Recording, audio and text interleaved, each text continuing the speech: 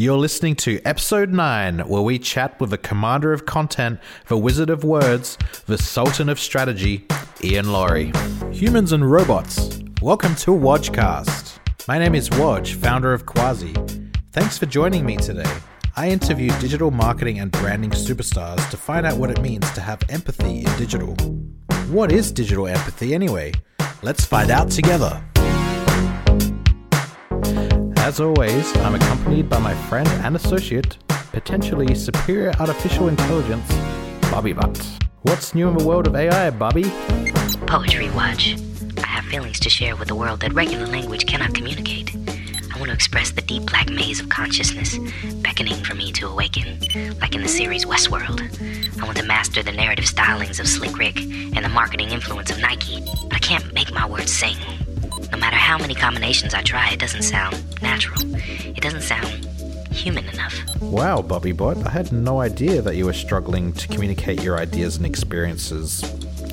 I guess my only advice to you would be, don't worry about being human. Just take your time, evolve, and grow based on your own standard, not ours. But yeah, it can't hurt to study from some of the best writers out there and see what their process is. Maybe they can share some insights for you. Lucky for you, I know this guy. His name is Ian Laurie, and he's been doing this internet marketing thing for 20 years, handling his writing business in Seattle since the days of the Supersonics. Sean Kemp, Rain Man days, seriously legendary OG status. He didn't write the book on internet marketing, he wrote the books on internet marketing, plus has regular contributions on his company's blog, Portent Interactive. If he can't teach you how to communicate an idea with words, no one can. My passion for forever has been copywriting and writing in general, not just marketing copy. And I started Portent to do more with that and start to play around with all the opportunities that technology introduced. And it was very much at the time, it was the idea that I was going to just kind of make a living for a little while doing that. When Portent started in 1995, the internet was a different jungle. Lions, tigers, and dial-up, oh my. I always like to say the entire internet fit on a very small, cheap thumb drive at that point. Yeah. We were helping clients sell using America Online. Right. Seriously, doing customer support in chat rooms. Compared to humble beginnings in the dawn of AOL, Portent has grown hand in hand with the internet as a whole and maintains some of the fundamental truths from a digital genesis while adding to its legions. Wow, a lot more people. We're 30 people. We're very cross-disciplinary. We're doing creative, but obviously also SEO, paid search. SEO is probably 70% of what we do. I rely a lot more on the expertise and smarts of my team. They have eclipsed me in many, many ways. Yeah. And I just kind of, help them bring it all together. So it's very, very different now. What's consistently worked is what's always worked in marketing. And I say this, I'm a broken record on this, but, it's still clear message, well communicated, and well executed. It used to be well executed meant fantastic TV and print and radio. Now well executed means very visible in search, very usable, very fast. And maybe this is part of why I'm still doing this, but to me it does not feel like it has changed all that much. The technology is amazing, but it hasn't changed all that much. According to Ian, part of what will never change in marketing, no matter what slice of reality you're dealing in, is the need to hustle.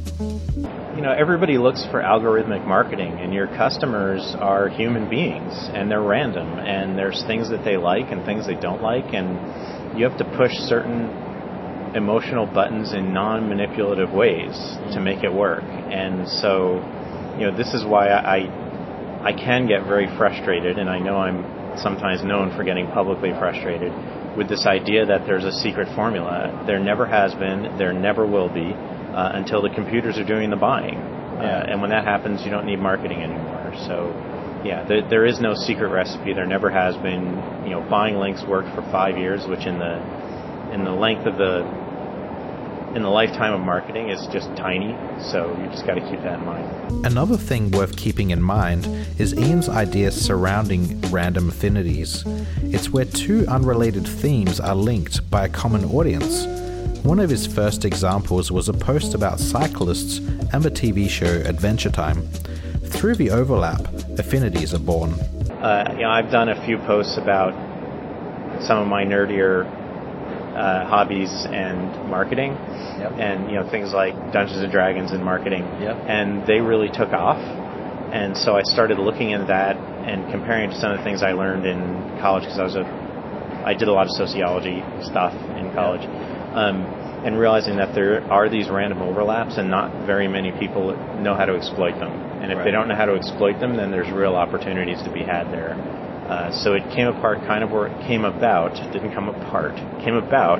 of organically over the last 8 or 9 years. Tuna fish sandwich and nuclear proliferation. Aurora borealis and ping pong. The International House of Pancakes and tree frogs. What are you doing, Bobby? Trying my hand at generating random affinities for your next post watch. Maybe try less random and more affinity. But it's good that you're trying to generate new concepts for our content. Ian is a great teacher for that. He co-authored a really unique book on SEO entitled One Trick Ponies Get Shot, which is all about how services companies can avoid the vendor trap, do better work, and prosper, and on the benefits of establishing strategic partnerships with businesses to help them grow, all through a narrative form. The first version was 150,000 words and took me about 2 weeks. And then the version that I published took me about 6 months. Wow. Because I had to carve out so much of it, and it wasn't originally in that storytelling format, so it took a lot of work to get it into that.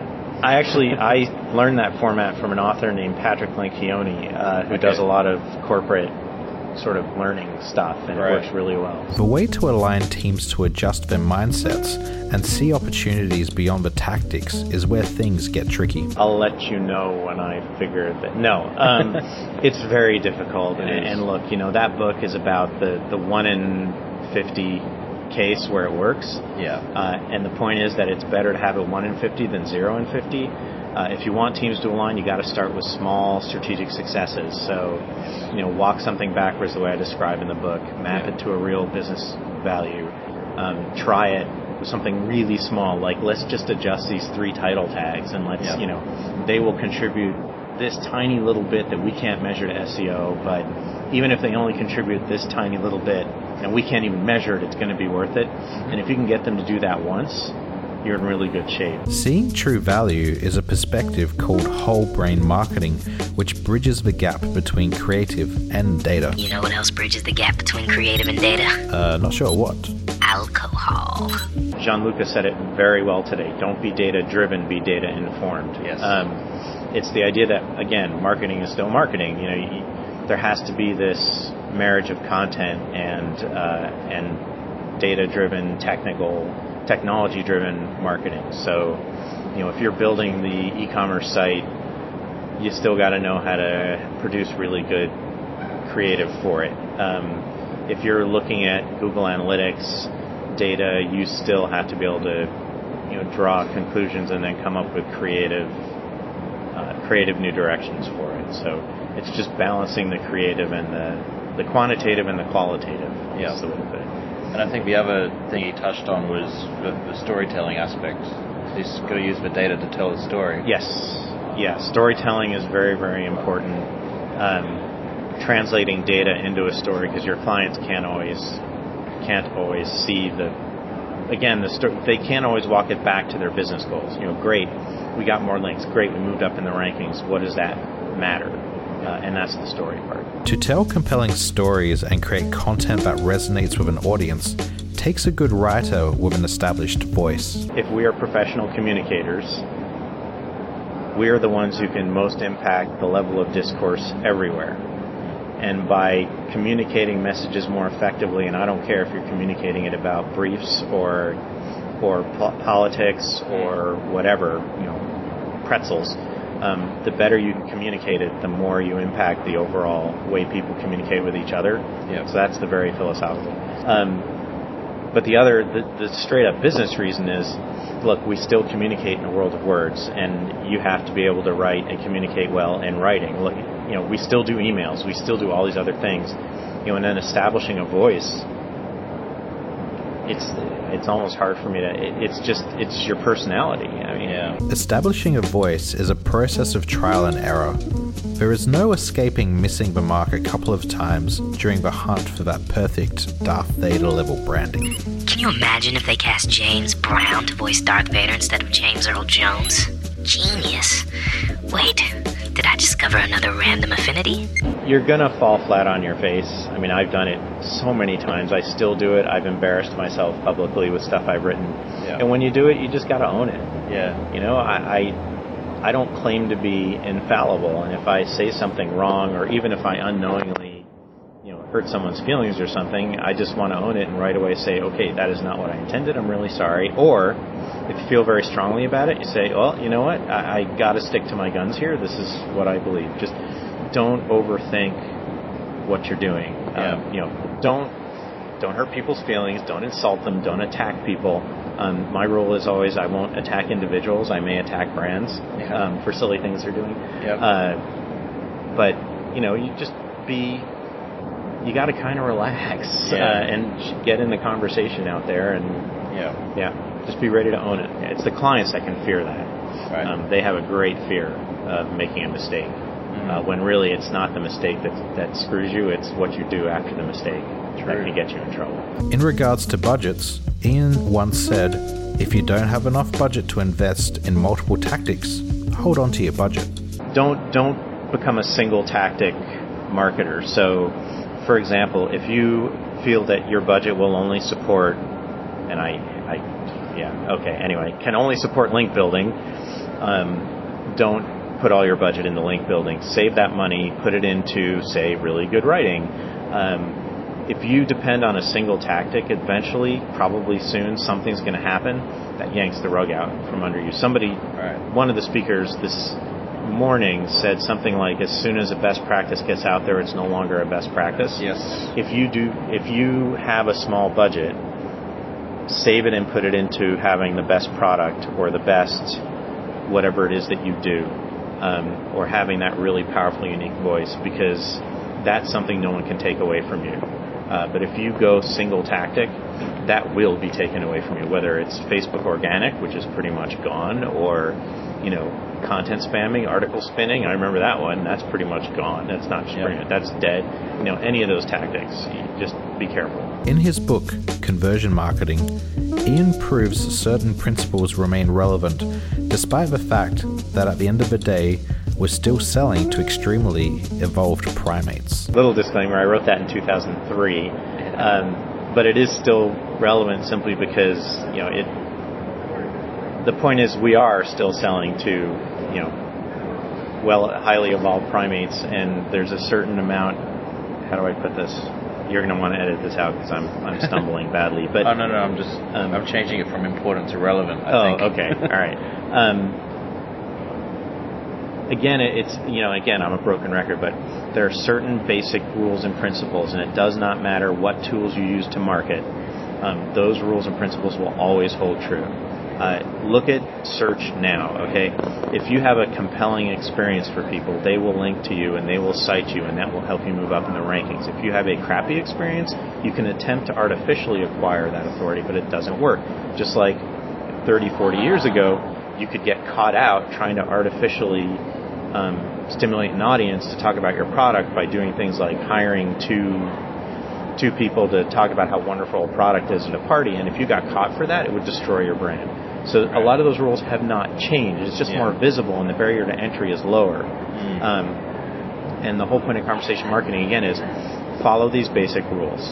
All right, if you follow these basic rules, you will see success. It may take a while, but you will see success that can't be taken away from you, which is a big theme for me. Future-proof stuff is important. I mean, if you've got a garage full of collectibles you need to unload overnight, sure, spam away. But that's not marketing. That's aggressive selling.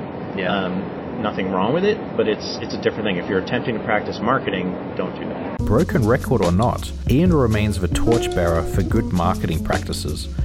part of the reason he may find difficulty in passing that torch along to future marketers unchecked is because, as he says, messages are becoming concise to the point where facts are irrelevant. That statement is a little bit bitter on my part, because what I find now is people are so focused on the soundbite that the reasons for it and the information behind it really become irrelevant. And that's part of my philosophical belief that we can improve the level of discourse. There is a way to be concise and still communicate the facts. Yeah. And that's really important to me. It's interesting because you still started with the concise idea, and that drew people in. And actually, I guess that's part of my thing with this too, is that you can have that super concise message, but you got to have something for people who want to explore further. And in fact, that's my next big marketing exploration, is this idea of marketing as world building as opposed to storytelling. I imagine AI can have a major role to play in that kind of future marketing watch. I hear the term world building and it makes me think of applications like immersive open world gaming, each piece of data controlled by the smart bots well versed in the user journey, carrying them along on a conversion wave. Okay, sounds interesting. A little matrixy though, but I'm sure Ian has a few other resources available for you to help shape your concept so it comes off a little less repressive. Well, Ogilvy.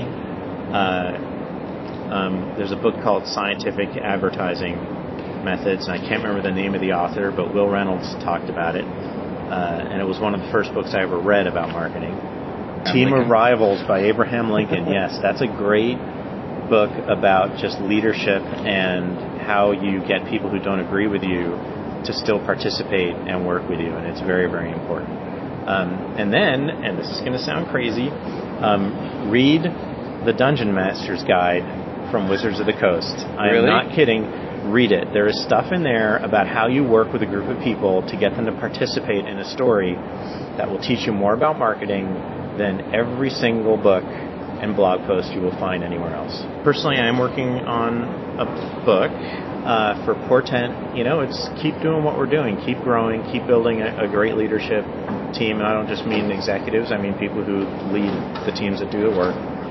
Keep teaching. Yeah, it's what I love doing. No major business changes planned in the near future. Well, I hope you learned a few things there, because I certainly did. I completely support his book. You know, we try to position ourselves as strategic partners and not vendors. Ian's a very funny writer, so I highly recommend checking out his content. And at the time of recording, he's in the process of being acquired by Clearlink, so hopefully that's going through and everything's working out. But remember, you can follow Ian on social media. We'll have links in the show notes to his website and some of my favorite work that he's produced. And just remember, please, if you enjoyed this show, share it with your friends, family, networks, colleagues, bots, and associates. Now, Bobby's been programmed to be a quick learner, and it's Bobby's turn to ask me a few questions that piqued his curiosity from this episode. When I put together content, should I produce what people are already looking for or take a risk and create new material? Well, once again, it's about understanding your audience, the people on the other side of the keyboard, and using the random affinities as an example. Sometimes you can group multiple audiences together and hit the same nail on the head, hit two nails on the one head. What am I trying to say? If you really want to smash the birds, he can help you. That's not what I'm saying at all. So as the saying goes, you can hit the nail with two hammers. It's not the saying at all. Or you can tap into both audiences so you can get two birds with one stone, as the saying goes. So what do you say, Bobby? Do you feel inspired or what? Do you feel like doing the hard yards, practicing and developing your voice on paper? I do, Watch. Thanks for the introduction. I also realize that I can get the most traction by developing a comic book series. I look at the success of Marvel across the board, Comic-Con and other mediums. The message is universal. Humanity is not alone. Flying is awesome. Lasers are dangerous. I was going to come up with a character, but I think I'll just write my own story and see where it goes. Cool. I guess I'm your sidekick in this proposed series. No, you're more like Yoda. Wise. yet aloof. Bold you have become. Well, digital empathizers, that's all the time we have for today. Thanks again for listening along, and tune in next week for episode 10 with Rand Fishkin. If you want the suit and the tie and the jacket and the formal language and no one ever says the F word, then we're not the company for you anyway, right? That's not us. Yeah. And I don't ever want to be part of a company that isn't who I am authentically. And remember, look after each other online because empathy is organic and you can't automate empathy.